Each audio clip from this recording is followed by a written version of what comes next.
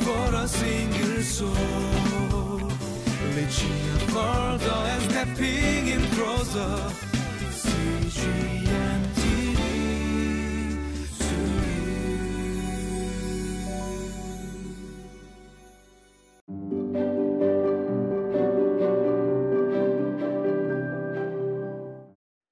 Good day, everyone, and welcome to today's Living Life. It's February now, but in some parts of the world, and maybe many parts of the world, the new Spider-Man movie might still be out.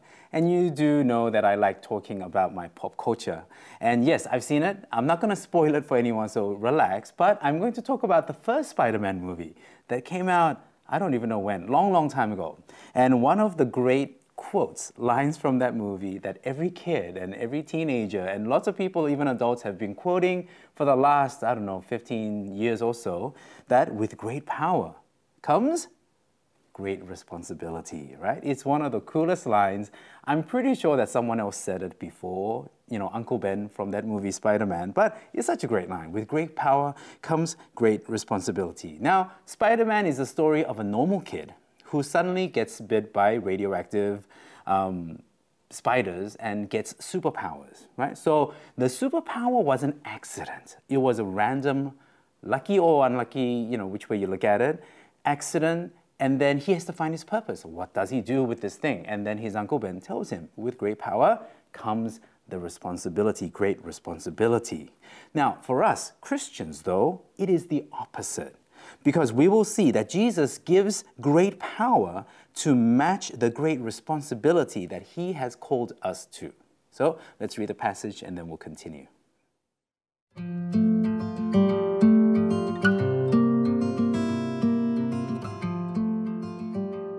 Luke chapter 9, verses 1 through 17. When Jesus had called the 12 together, he gave them power and authority to drive out all demons and to cure diseases. And he sent them out to proclaim the kingdom of God and to heal the sick.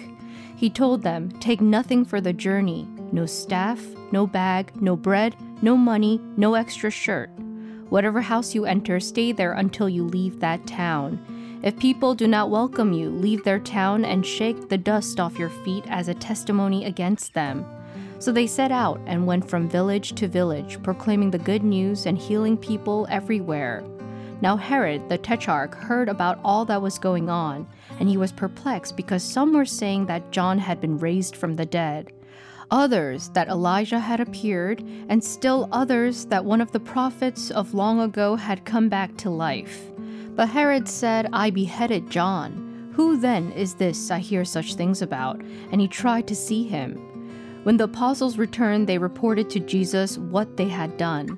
Then he took them with him, and they withdrew by themselves to a town called Bethsaida. But the crowds learned about it and followed him. He welcomed them and spoke to them about the kingdom of God and healed those who needed healing. Late in the afternoon, the 12 came to him and said, "Send the crowd away so they can go to the surrounding villages and countryside and find food and lodging, because we are in a remote place here." He replied, "You give them something to eat." They answered, "We have only 5 loaves of bread and 2 fish, unless we go and buy food for all this crowd." About 5,000 men were there. But he said to his disciples, "Have them sit down in groups of about 50 each." The disciples did so, and everyone sat down. Taking the 5 loaves and the 2 fish, and looking up to heaven, he gave thanks and broke them. Then he gave them to the disciples to distribute to the people. They all ate and were satisfied, and the disciples picked up 12 basketfuls of broken pieces that were left over. Over the last couple of years, I've learned that for a leader, and as a leader, one of the, if not the greatest purpose is to replace themselves. I actually came to this kind of late, and I have some regrets about it. But, in the past, I thought it was all about leading people to go, to do, and to achieve. Do things now, achieve things now, and then kind of, prepare to do and achieve things in the future. This does fit, right? I mean, there is a lot of this involved in leadership and leading people, but it's not just about leading people for activities. this is actually the easiest part if you really think about it. The hardest part, and I think the greatest purpose of a leader, is to lead people to do everything without you. And even to do everything without you, but also better than you. Right? In some sense, it might feel a bit like, kind of like belittling, like, they are better than me. But, I think that is the greatest achievement of a leader, to have people that they led do everything that they did, but better. And if you think about it, this is what Jesus was doing with his disciples. Now, and we see this throughout today's passage. Jesus began his ministry by himself. He was healing, he was, ministering to the sick and so forth. But now he's starting to involve a select group of disciples to do exactly what he has been doing. And as the 12 disciples get more involved, we, as readers of the scripture, we become privy to the details, and we see a greater revelation of Jesus' identity and purpose at the same time. Now, this is going to be a recurring theme over the next couple of days throughout this chapter. Jesus is carrying out the will and the mission of God for the salvation of the world. That's his big picture. But at the same time, he is discipling and training a group of people. So there is a lot that we can learn from both of these aspects for our lives today. Now, in the first part, we see a commissioning of 12 people, and this commissioning is very, very specific. Jesus called his 12 disciples, he gave them power and authority, and then he sent them out to do what he does. Now, not just what he did and stopped there. He didn't stop doing, right? It's the same work that he has been doing that he will continue to do. And notice that Jesus tells them to do exactly what he has been doing and what he does. Nothing lesser or, easier work kind of thing, because, you guys are just people, I'm the Son of God. So, you do up to this much while I do the greater, more impressive things. He doesn't do that. He tells them, go heal the sick, drive out the demons, everything that he does. Darrell Bock, a commentator and theologian, wrote, "The 12 are inducted into greater responsibility, not simply so they can do more, but so they can also receive more." Now, this principle of reciprocation will be repeated. Darrell Bock goes on to say, "A complementary relationship between discipleship and Christology ensues," continues. "True understanding of Jesus is granted to those who entrust their lives in discipleship to him." The greater your submission and your giving of your life to Jesus, the greater you will understand Jesus. Just as the disciples left everything to follow Jesus, something that Jesus will address, later on at the end of the chapter, Jesus also trusts them, right? The disciples, in doing so, will receive a lot. The principle of reciprocation becomes a cycle then, right? And in the four Gospels in the New Testament, we often see levels of people around Jesus. You have those unbelieving people and even hostile people, right? The Pharisees and so forth. And then you have that big crowd, thousands of people just following Jesus, kind of like seekers in today's language. Then we have the disciples. Now, this is not the 12 yet because the last part is the 12. And these are like a smaller group, out of the crowd that would follow closer. And these are the believers, right? Now, a lot of people have translated this into today's modern context. And then today, I think the line between the disciples and the 12 wouldn't really exist. It would just be, we are the disciples kind of thing. Basically, the closer you get to Jesus, the more responsibilities you get, and the more you also get in return. And what do you get in return? I mentioned before, we get to understand the identity and purpose of Jesus, and it goes back to responsibility. Jesus gives power with great responsibility that he calls us to. So in terms of the instructions for the responsibility that we see in the first half of today's passage, there are two observations. Negative instructions in terms of things. Jesus tells them, don't take all those things that you need, right? Now, the 5 things, staff, bag, bread, money, and extra shirt, these are the necessities, actually, if you think about it. But Jesus sends them out lacking to remind them that it is Jesus' mission. It is God's mission that they are going about.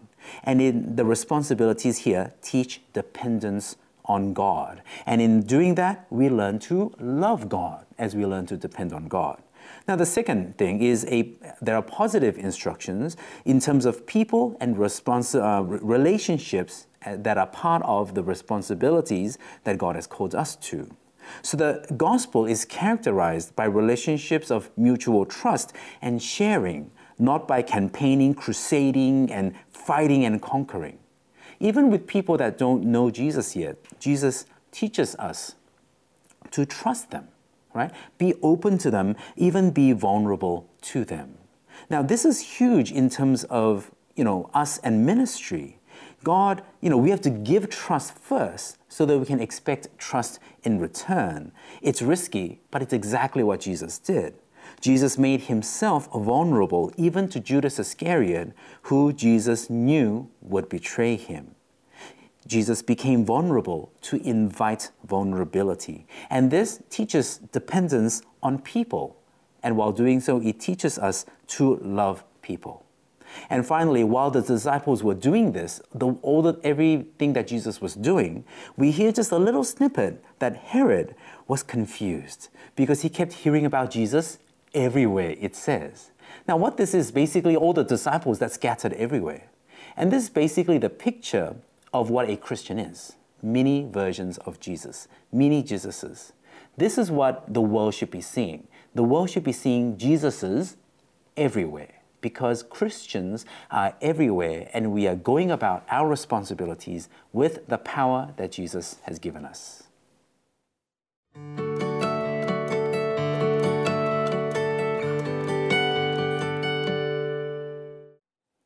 There are so many things that we can apply from today's passage, and just a couple of things working back from what we were talking about. And the last thing that I was talking about was how Herod was confused because he kept hearing about Jesus all over the place, scattered everywhere around him. And he thought, he's a John, I don't know who this new person is, but he kept hearing about this person doing wonderful work.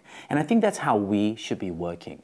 People should remember, the world should remember Jesus whenever we do anything, whenever we serve, whenever we are spreading the gospel, preaching and doing the good works. The name of Jesus should be what people remember. And then learning also to depend on people, even people who do not believe in Jesus yet. There is something I think a lot of Christians kind of forego because, we can learn from believers, but we cannot learn from, unbelievers, right? But that is the kind of way of ministry that Jesus taught us. And then, of course, depending on Jesus, on God and his power to go about and to fulfill his ministry, the responsibilities that he has given us. I think these things, and then the leadership model that Jesus also teaches us to be free, to empower people to do the same work, as Jesus promised us the Holy Spirit. And he literally said that we will do greater things than even he did. Let's embrace that in our churches, in our ministry, in our small groups, in our organizations, and that way reveal Christ-likeness to the world. Amen? Let's pray. God, we thank you for your word today, Lord. And as we begin this new month, help us to grow as disciplers, as disciples, Lord. Followers who know how to lead and leaders who know how to follow well. I pray that the examples and everything that we read today, that we studied today, Lord, through this passage will become activated and practical in our lives. May we reveal Christ always in all that we do. May people remember Christ and help us to learn dependence on people and you, God, so that we can grow as a leader, as a disciple, Lord. We thank you, and in Jesus' name we pray. Amen.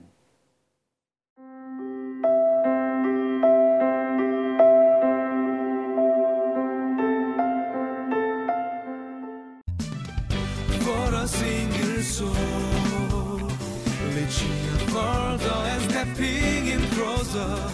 CGN.